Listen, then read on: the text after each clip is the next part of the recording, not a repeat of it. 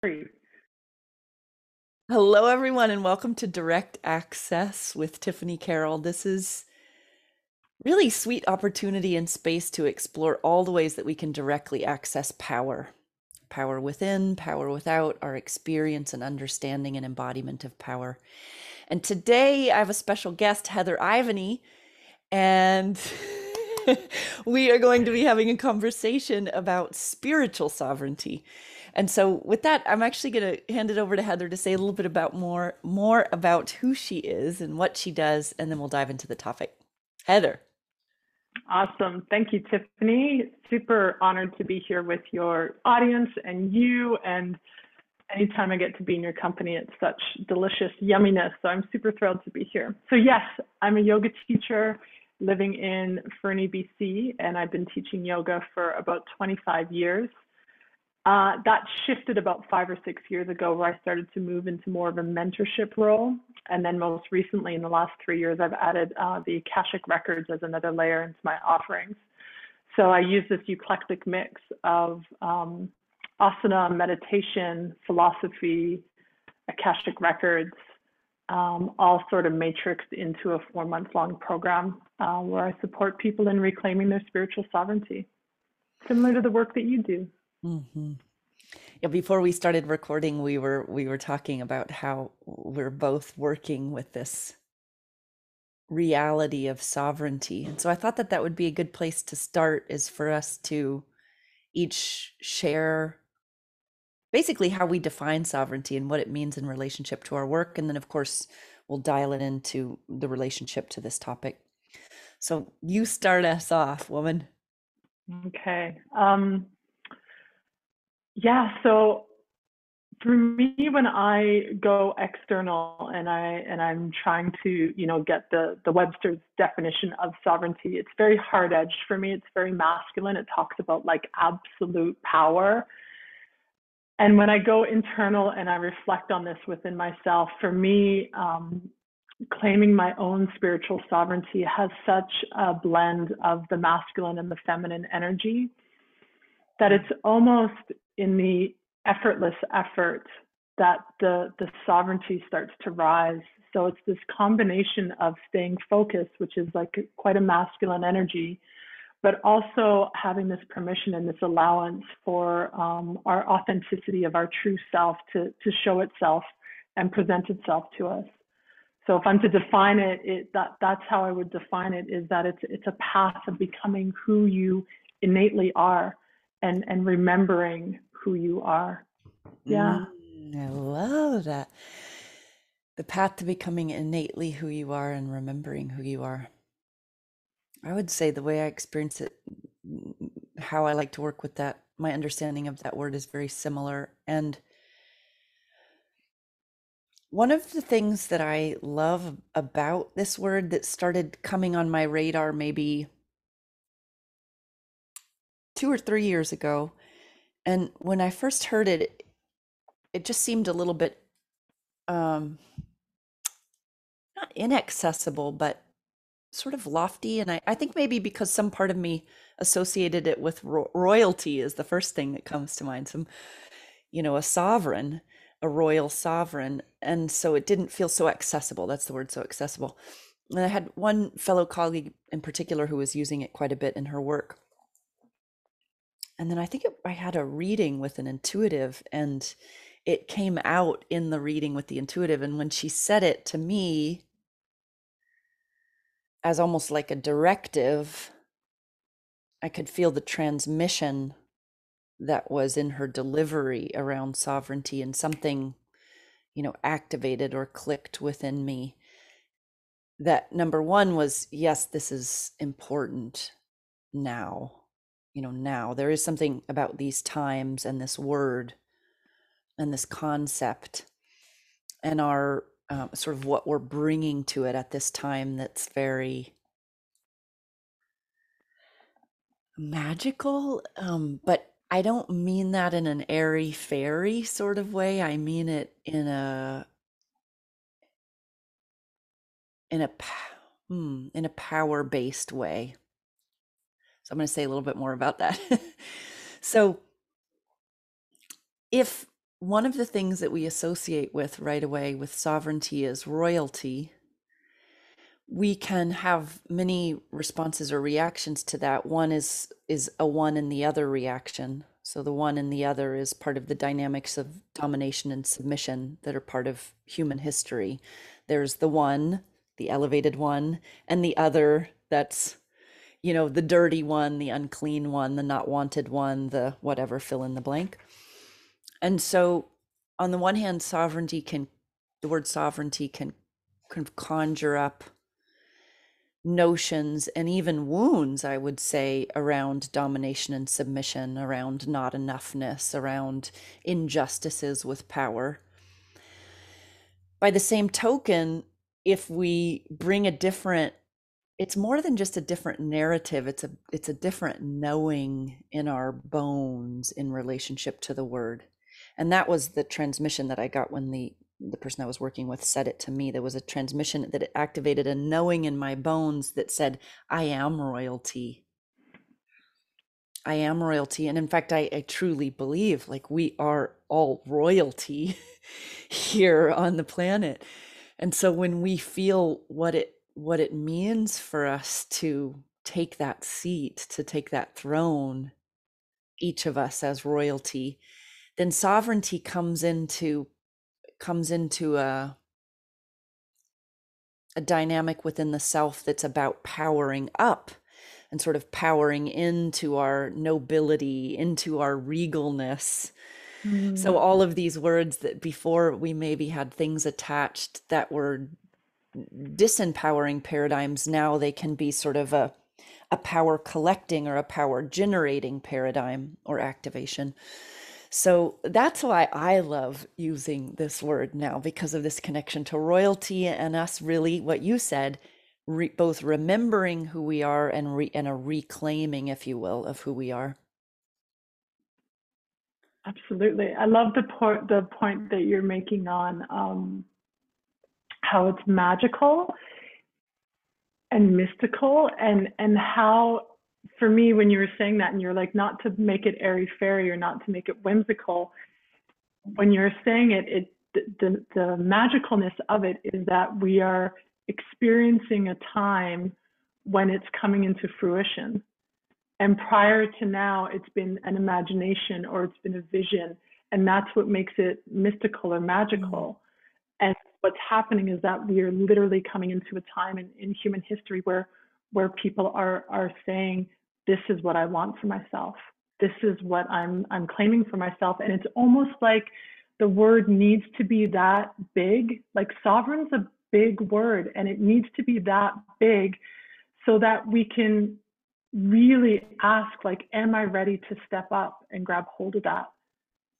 Am I ready to step into myself? Am I ready to step into this power? And as though we're like being asked to really bravely look within ourselves and see, okay, what needs to be shed? What needs to be released? What needs to stay? Like, what have we accumulated up until now that's actually really working for us? Because we can get so fixated on the releasing of things that we forget to celebrate what we have actually done up until now to get to this point.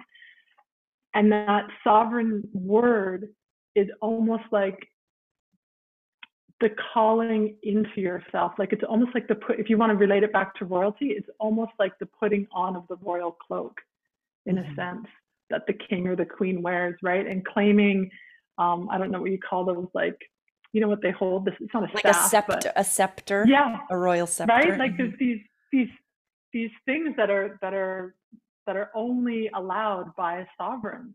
And so by claiming them for ourselves, it's like, yes, we're stepping into our own royalty.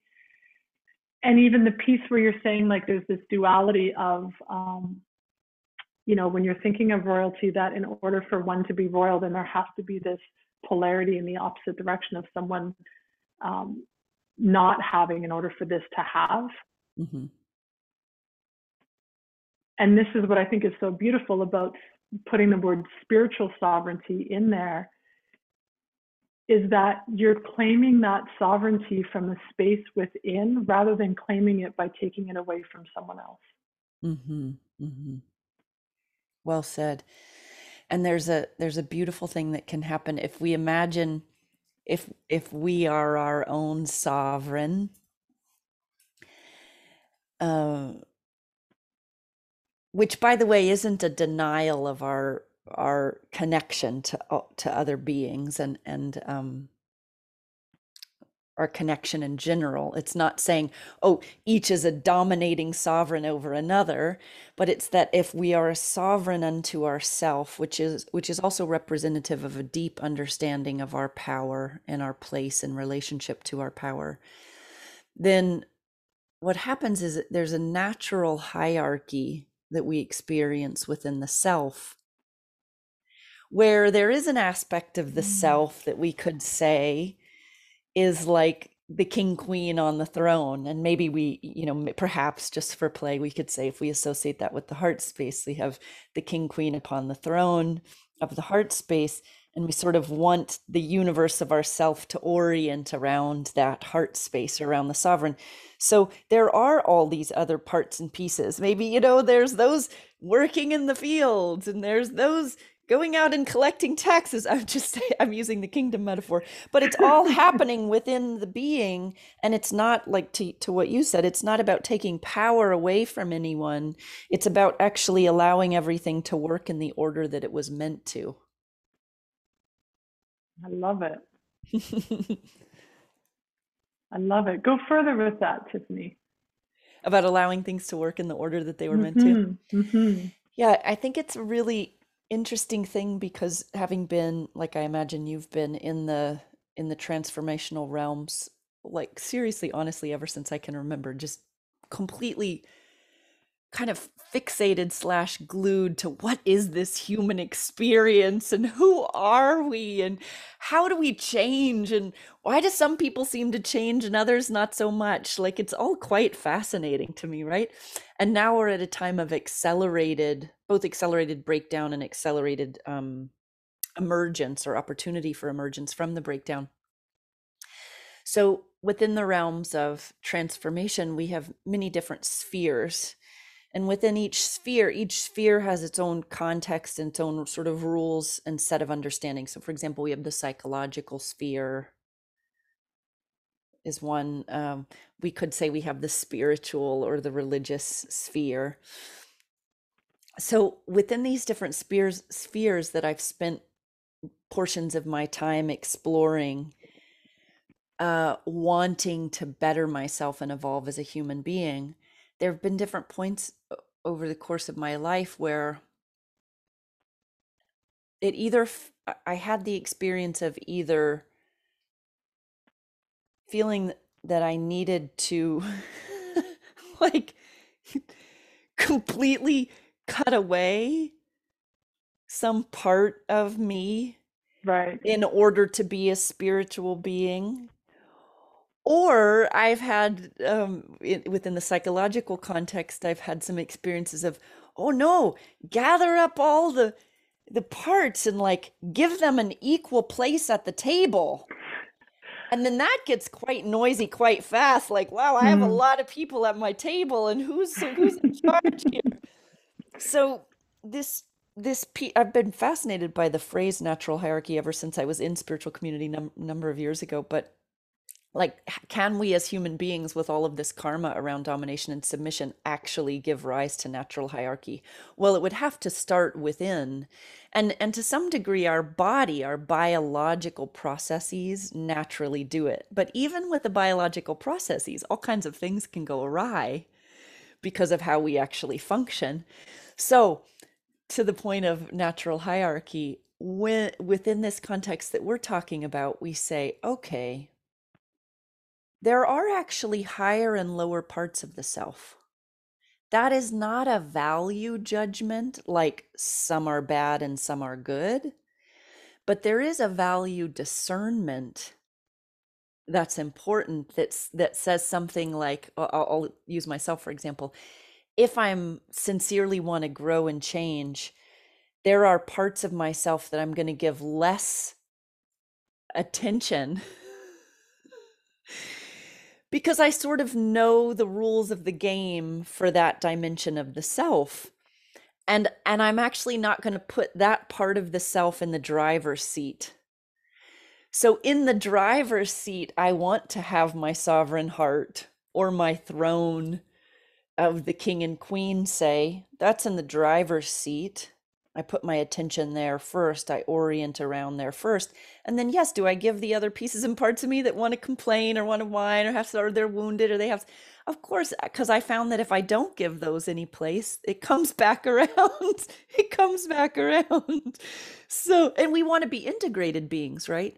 So within this idea of sovereignty, we can integrate in relationship to a central piece, which is still us. Am I making sense? Yes, you are. Yeah, yeah, absolutely. And I think you're tying into a few different points that we've been talking about already. I mean, you're talking about the parts of yourself, and if you want to go back to inviting them to be sitting at the table, if you want to go back to the castle and the royal king and queen, I mean, they literally sit at the head of the table. Mm-hmm. And everyone sits on the sides of the table, right? So, and I agree with you. I mean, if you even look at a family dynamic and everyone in the family is sitting around the table, if everyone's allowed to speak at the same time, it just creates a lot of noise and it creates a lot of cacophony and a lot of chaos at the table. And if you tell all the children to be quiet and only speak to the adults, the little pokes from the kids get louder and louder and louder until they're finally given an opportunity to speak. Mm-hmm. So I agree with you. There's times when we need to ask certain parts of ourself that is still sovereign to be quiet, because this is the piece and the voice that I'm choosing to listen to. And I think just to extend on that, for me personally, let's say I give all my attention right now to my king and queen, my sovereign self, and nothing else is getting in my way of that. If I zoom out on that and look at the bigger picture of my whole life up until this point, my king queen have not been driving for the last 43 years. There's all these other parts of myself, the complainer, the unworthiness, the undeserving people. They have all had huge chunks of years of my life where they have had opportunity to sit on the throne. Mm-hmm. And so by intentionally and consciously making the decision each day that today it's my king and queen that get to sit here, and you've had 30 years to sit at the head of the table, right? To those other parts of myself, you get to sit on the sides of the table now, because this is what now gets to be at the head of the table. Mm-hmm. And I think that there's nothing wrong with that. I would even say there's a deep trans-rational relief in that experience, because it just feels, it's more than a feeling. It's like a feeling and a knowing at the same time of the rightness of it. And this isn't about making it a conversation of right and wrong, because it transcends that, but it's that, it's like, if you've ever watched episodes of, he does like a dog whisperer, a dog trainer, a famous dog trainer whose name is escaping me, Caesar something. I think Bizan was talking about that a few weeks ago. Caesar, yeah. He I've only seen a few episodes, but one of the things that he shares is how if human beings sort of anthropomorphize their pets, and their pet is like their friend, which of course our pets are our friends, but we sort of project our human stuff onto them, and we don't actually own the position of the sovereign in relationship to the animal, that right. The animals actually get quite neurotic, and it's deeply uncomfortable for them, and then whatever the challenge is for the pet owner. So it's the same thing within ourselves. Like when we give these other parts that are fractional parts of the self, they were never sort of, they don't have the ability to see and hold the big picture that is beyond rational, beyond time and space, the big picture that can actually hold the merging of our infinite and finite selves all at once. Our fractional parts of the self can't do that. So if they're sitting at the throne, they've absconded or abducted the throne. Right, abducted, yeah. Abducted the throne. Then we actually feel neurotic. Actually, this is one definition of neuroticism. We feel neurotic, we feel restless, we feel anxious. And I know I can speak just for myself, is that when I orient around my sovereign center, which doesn't mean, by the way, that the other pieces and parts of me aren't sovereign. It's just that I'm orienting around the sovereign, the actual sovereign center.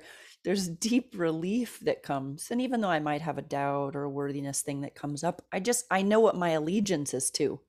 Life gets a lot more clear and it gets a lot more direct. I love the word allegiance. I love how you're throwing in all these like royal words that we can use in this conversation. Yeah, and if you take that back into like the actual body example that you're giving earlier, orientating yourself around the heart is much more natural than if we were trying to orientate ourselves around the spleen. The spleen isn't unnecessary and doesn't serve a purpose, of course, 100%, but we're not meant to orbit around the spleen, right? But orbiting around the heart space is almost like easing into the natural state.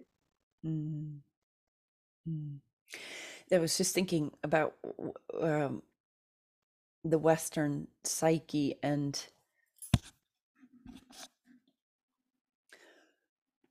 the movement.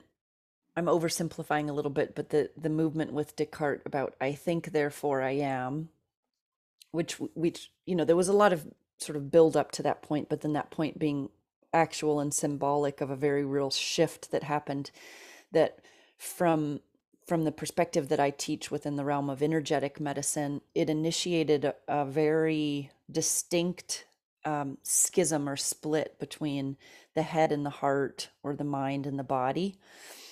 And so we've done great things elevating the mind to high places and emphasizing the mind and emphasizing logic, emphasizing and leading with the models, the things in space model, orienting around the things in space model. And the price to pay over the long run is that we do feel disconnect. I mean, not everybody will say this. I'm aware that it does take a level of awareness to be able to even recognize, like, oh, I am cut off. Like, my head is running the show. And I'll start to feel it when I know this in myself, and I see it in my patients, is they'll refer to the body parts in a third person. Oh, the knee is hurting me again. The this, right? And so these are just sort of some practical examples of what it looks like when we're not leading with the sovereign heart center. And again, I want to qualify that this conversation, and I'm pretty sure you feel the same way, Heather, that this isn't a conversation of this is the right way, this is the wrong way, but it's a conversation of this is a way that will probably be much more satisfying for many people, probably anybody that's listening to this that has the level of development to be able to even be interested in this, that if we choose to align with our sovereign center on a daily basis as a practice, there's extraordinary value in that. And while, and this might be when you might want to share some things about how you support people, while it's really helpful to have people guide you into that are skilled, like I'm so grateful for my spiritual mentors and spiritual teachers over the years, it's also deeply, truly, profoundly who we are. So these spiritual teachers and spiritual mentors are guiding us to the truth of who we are and creating some positive accountability of us aligning our actions with the truth of who we are, aligning our orientations and aligning our choices with the truth of who we are.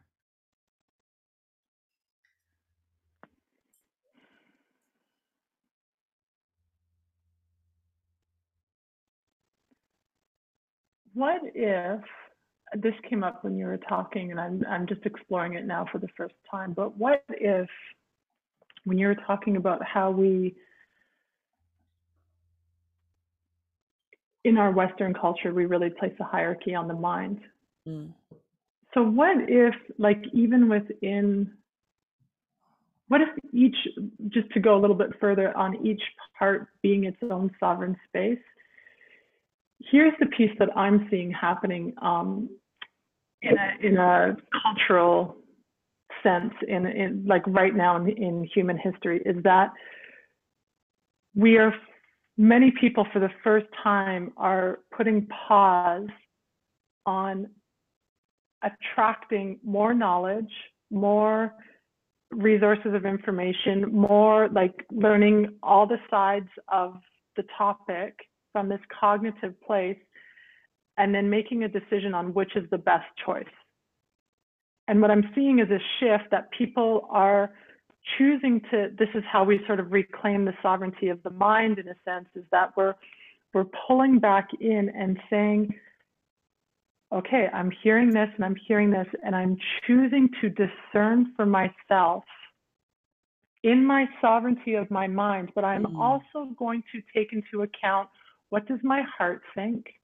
How does my body feel? What are the emotions that are coming up for me right now that are acting as a guidance system? And even if I'm choosing to make a decision still from my mind space, I'm allowing myself to do the discernment from my choices internally. Rather than, I think, prior to like a short time ago, it was just, here's what someone's telling me to do, therefore I need to do that. And we're pulling back in a little bit. We're getting a little bit quieter and saying, I'm hearing this and I'm hearing that, and I'm going to actually just go a little quieter and see what the parts of my body want to say on that, even though I'm letting the mind be its own sovereign. But I'm including the wisdom of the heart space. And how our physical bodies have this power within it. It's a guiding system for us. When our bodies are strong, we feel stronger. We feel like we're more sovereign when our actual body is in strength and vitality. I love that. And I was thinking as you were talking about that in Chinese medicine, we have a saying that the heart can only ever know the moment.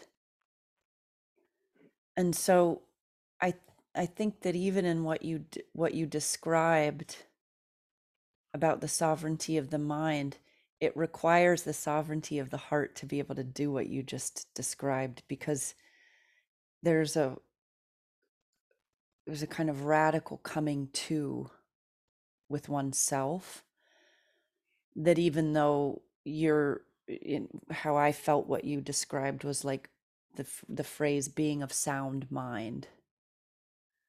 Like, to be of sound mind, you need to have the presence of the heart that sort of calls you into this moment right now, with whatever the various swirling parts are.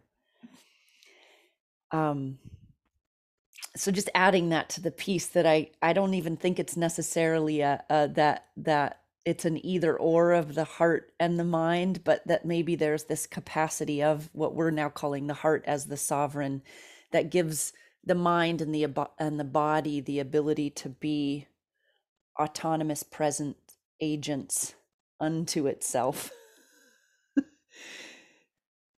Yeah, and it feeds I love that, and it's feeding the decision making. So like, and this is where, going back to the very beginning, where I was describing how the masculine and the feminine tone of sovereignty. So as the heart is in this absoluteness of itself, like a good mother, she still listens to what her children have to say. So it's still taking in what the mind wants to include, what the body wants to include. And so she's not, this also goes back to like these like pillars of sovereign beings walking around versus like a collective wholeness. The only way that the heart can be in its sovereignty is to also take into account the other parts that it wants to contribute to that. Well said. And so when we expand that into our individual sovereignty, the only way that we can be authentically claiming our sovereign spirituality is to be also linking arms with how you choose to claim your spiritual sovereignty. And your way might look a little different from mine, but it's the same frequency. That's beautiful. Would you like to share more about how well, how about this first? This feels important, is Why do you think that spiritual sovereignty is so important right now? And why do you and maybe tie that into like why do you particularly feel compelled to support people to that aim?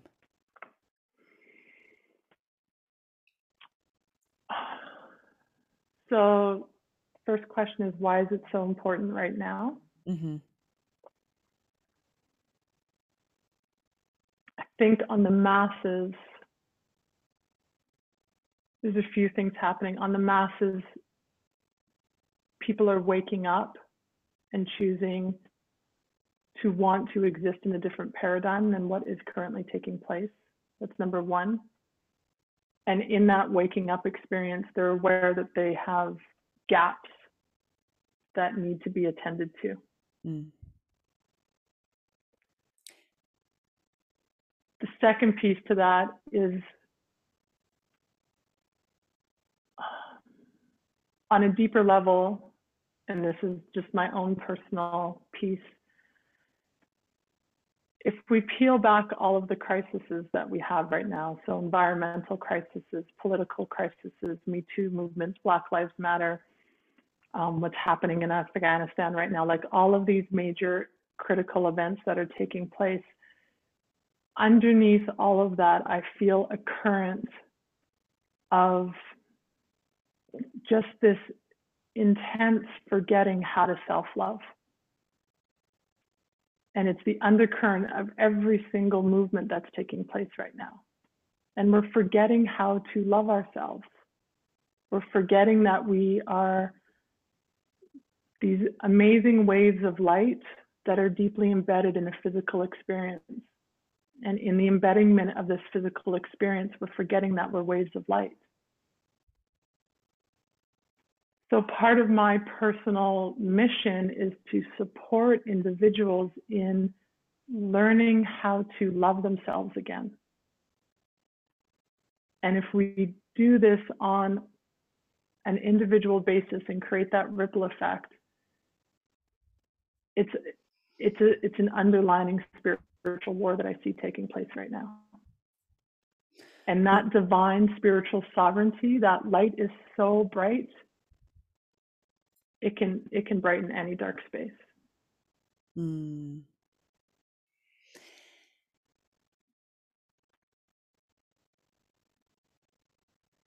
I don't know if I answered your question. Yeah, I don't know. I was going to say, I don't remember what the question was. I was just in the feeling and receiving of what you said. I experienced when you were just speaking, when you said that people have forgotten how to self-love. I will tell you, I didn't feel connection to that statement, forgetting how to self-love. And it could be that I have some kind of disconnect to it. But as I'm just sitting with it after having heard what you said, I think that how I witness it in people and how I've witnessed it in myself is that there's a series of progressive deepening of disconnects within the self and between the selves, and we've lost a sort of natural orientation, or how I'll often feel this is that we've lost our inner transformational compass. We've lost connection to our inner transformational compass. And I think this may be actually what you were saying by saying we've lost self-love. I think they're very similar. But I wanted to offer up this way of thinking about it too for people in case anyone maybe couldn't relate to the loss of self-love piece. Yeah. Because I totally. think most people can also, some people can absolutely relate to the loss of self-love. And I think a lot of people can relate to just like a general disorientation of what the, like, which way is up, which way is down, who should I believe, who should I not believe, which way is the right way, which way is the wrong way. We're pinging back and forth between fear and unproductive desire and guilt and shame. And those things are actually acting as the maladaptive compass points I'm laughing, but it's really not that funny. But guilt and shame, fear and unproductive desire or distorted desire. We could say unproductive fear and distorted desire, which in Chinese medicine run on the water fire, the north-south axis. And then either guilt and shame or regret and resentment on the Mm. east-west axis or the horizontal axis. And then we're basically orienting around distortion of truth, which is offline of sovereignty. It's like completely offline. Whatever the opposite of sovereignty is, it's there. Do you want to add something to that? You look like it was about to No, come out of your mouth. I'm still like, I'm on the edge of my seat. That's what I'm doing. I'm just on the edge Okay. of my seat Yeah, yeah. listening. So like I think part of what I'm feeling in this moment is how you and I, and how we were talking about it even before we started recording, how marveling at how we're both drawn to this word at this time, and both of, for us, the work that we do with helping individuals is powering up work. It's reorientation work, it's integrative work, it's self-loving work. And I know for me, when I think about the very question I asked you, which is why at this time, it's because well, if you think about what happens in metamorphosis, like in actual true metamorphosis, if we use the classic example of a caterpillar becoming a butterfly, there's a certain point as the caterpillar is going about its business where its cells start to break down, and there's like it's a metamorphic mush is what Mm. really, it's a metamorphic mush. And this caterpillars, if you watch them during this time, they get really restless, and they just like act like that you cannot please them. They don't know what they want. They're trying to find something, they don't know how to find it. And it looks like they're in pain, actually, if you see them sort of thrashing about in this time. And I kind of imagine that it is a type of pain in a way.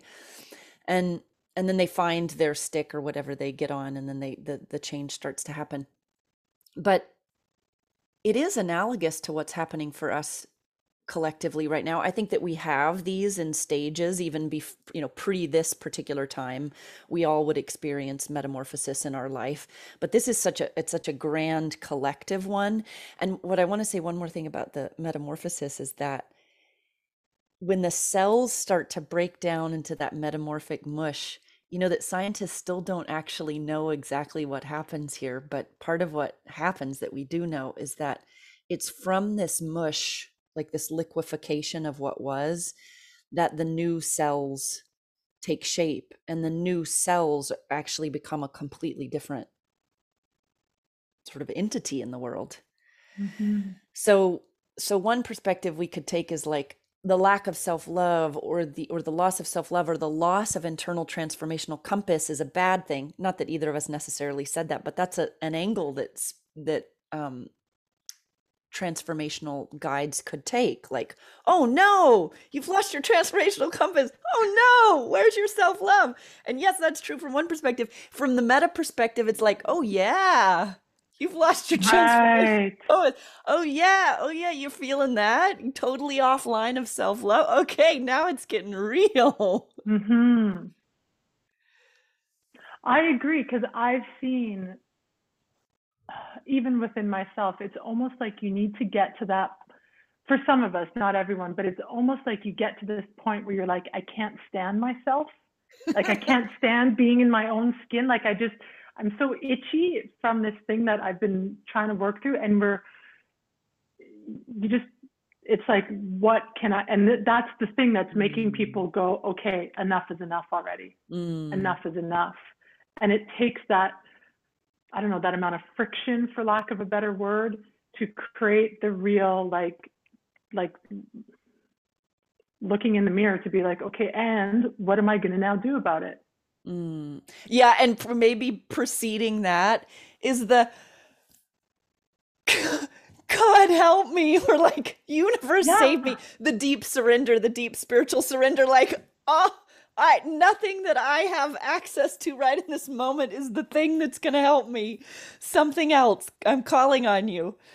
Absolutely. I literally had, before we talked today, I literally had someone come in, and that's exactly how she's like, I can't sit, I can't stand, I can't. And I said, why don't you lie down? And she had to lie down in just this, like,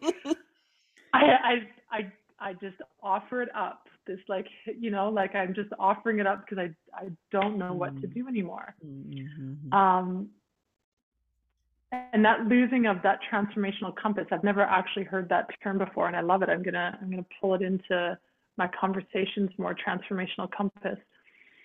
I think what we're talking about there is a separation from source or a separation from wholeness, and Mm. whatever layer that happens on, there's a feeling of loneliness with that. Mhm. And maybe that's where I'm coming into with like losing our sense of our ability to love ourselves, is the loneliness that we feel when we're losing our compass. And just how you mentioned, and I do not know what to do in this moment. Mhm. I've exhausted all the resources that I have, and I don't know what to do in this moment. Mm. And you're right, it's so beautiful, like to shine a light down on that and look at it, and it's like, oh my God, you're becoming a butterfly. Mhm. Just hang on, you're becoming a butterfly. I love that. We could just say that to people and to ourselves. Hang on, you're becoming a butterfly. Come on, don't And they're forget. like, I don't want to be a fucking butterfly. I want to be a caterpillar. I know, so true. That's that beautiful quote, who I can't remember who it's by, but the paraphrasing is, there comes a point when the pain of staying how you are, the pain of staying how you are basically becomes too great, and so you release into what can be. Oh, I just totally butchered that quote, but you get the sense of it. It's beautiful. Yeah. Yeah. Um, Something I wanted to weave in, and then we'll move into some closing comments, or maybe we could each share something that we've found really helpful for ourselves and or for our clients in terms of supporting this idea of growing in our awareness and capacity for spiritual sovereignty. Excuse me.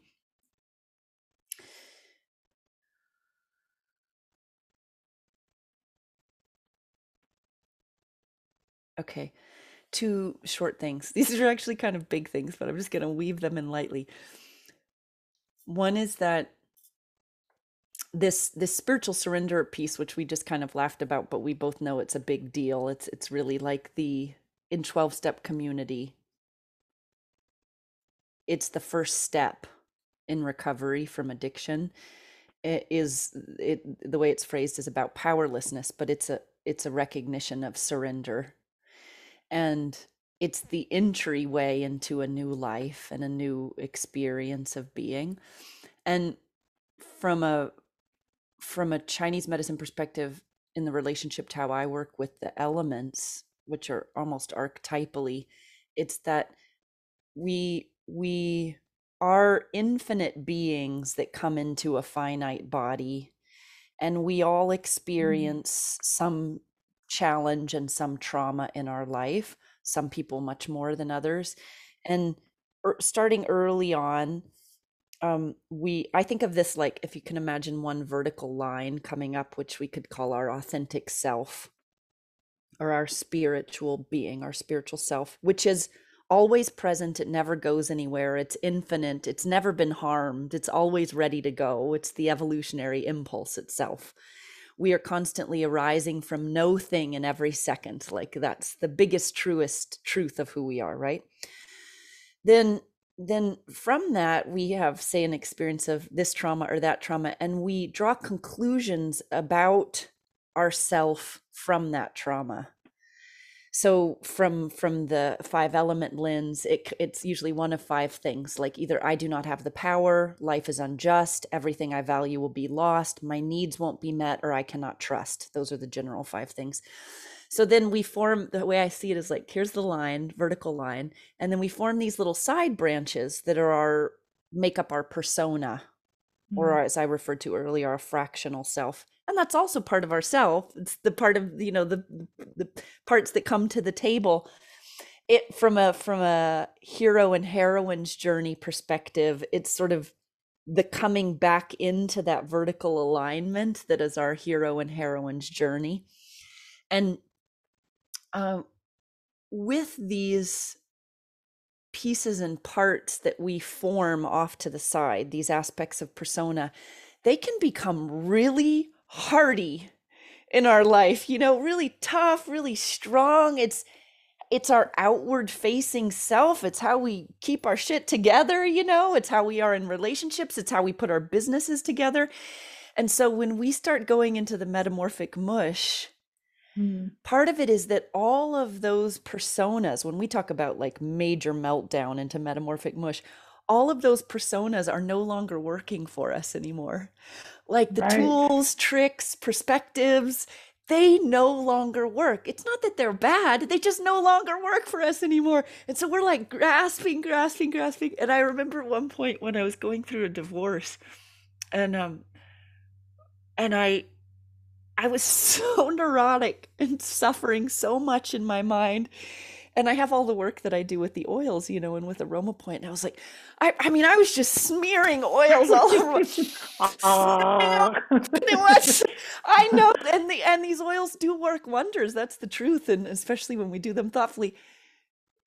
Nothing was working. It wasn't changing anything. And I remember having this moment like, even the oils don't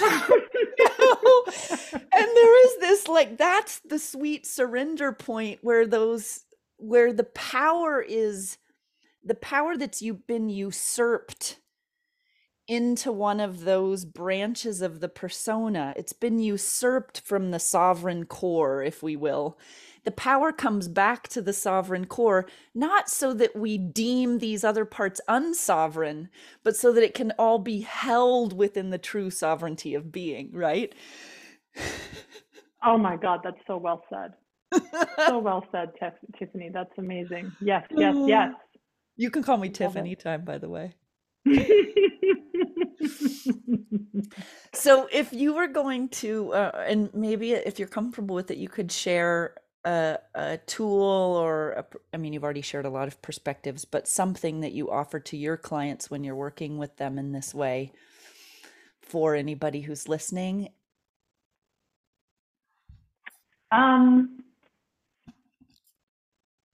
So a tool for the chaos or a tool for claiming the spiritual sovereignty? What do you want to dive into there? To the second thing you said. Okay. So I would say the biggest tool to have when you're exploring these metamorphic changes is to be aware of your cocoon.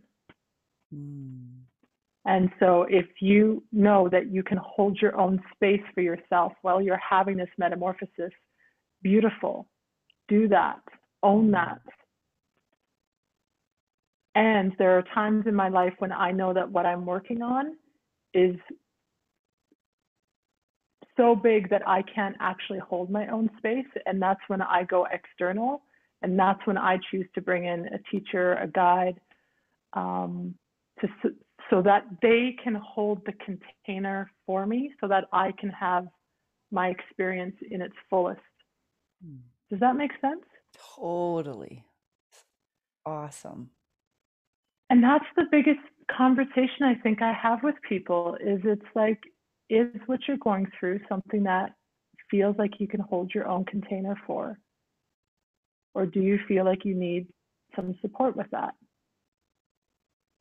And that's usually what I end up having a conversation on when I'm having a clarity call with someone to see if we're a good fit for each other.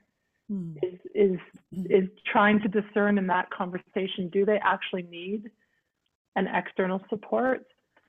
And if so, am I that for them, or is someone else a better fit for them? That's beautiful.